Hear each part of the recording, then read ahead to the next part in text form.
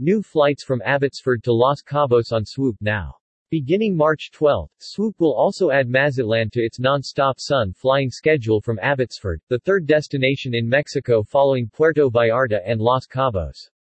Today, ultra-low-cost Canadian airline Swoop celebrated its first flight between Abbotsford International Airport (YXX) and Los Cabos International Airport (SJD).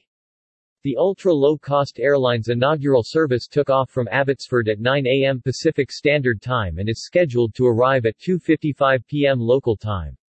As the country's leading ultra-low-fare airline, we're pleased to add another warm-weather getaway option for residents of the Fraser Valley, with Los Cabos topping our growing list of non-stop destinations available from Abbotsford, said Shane Workman, head of flight operations, Swoop. Abbotsford International Airport has been an integral partner going back to June 20, 2018, when we operated our first Swoop flight. We're thankful for their continued commitment to supporting the ultra-low-cost model at YXX, bringing more affordable air travel and vacation options to Canadians.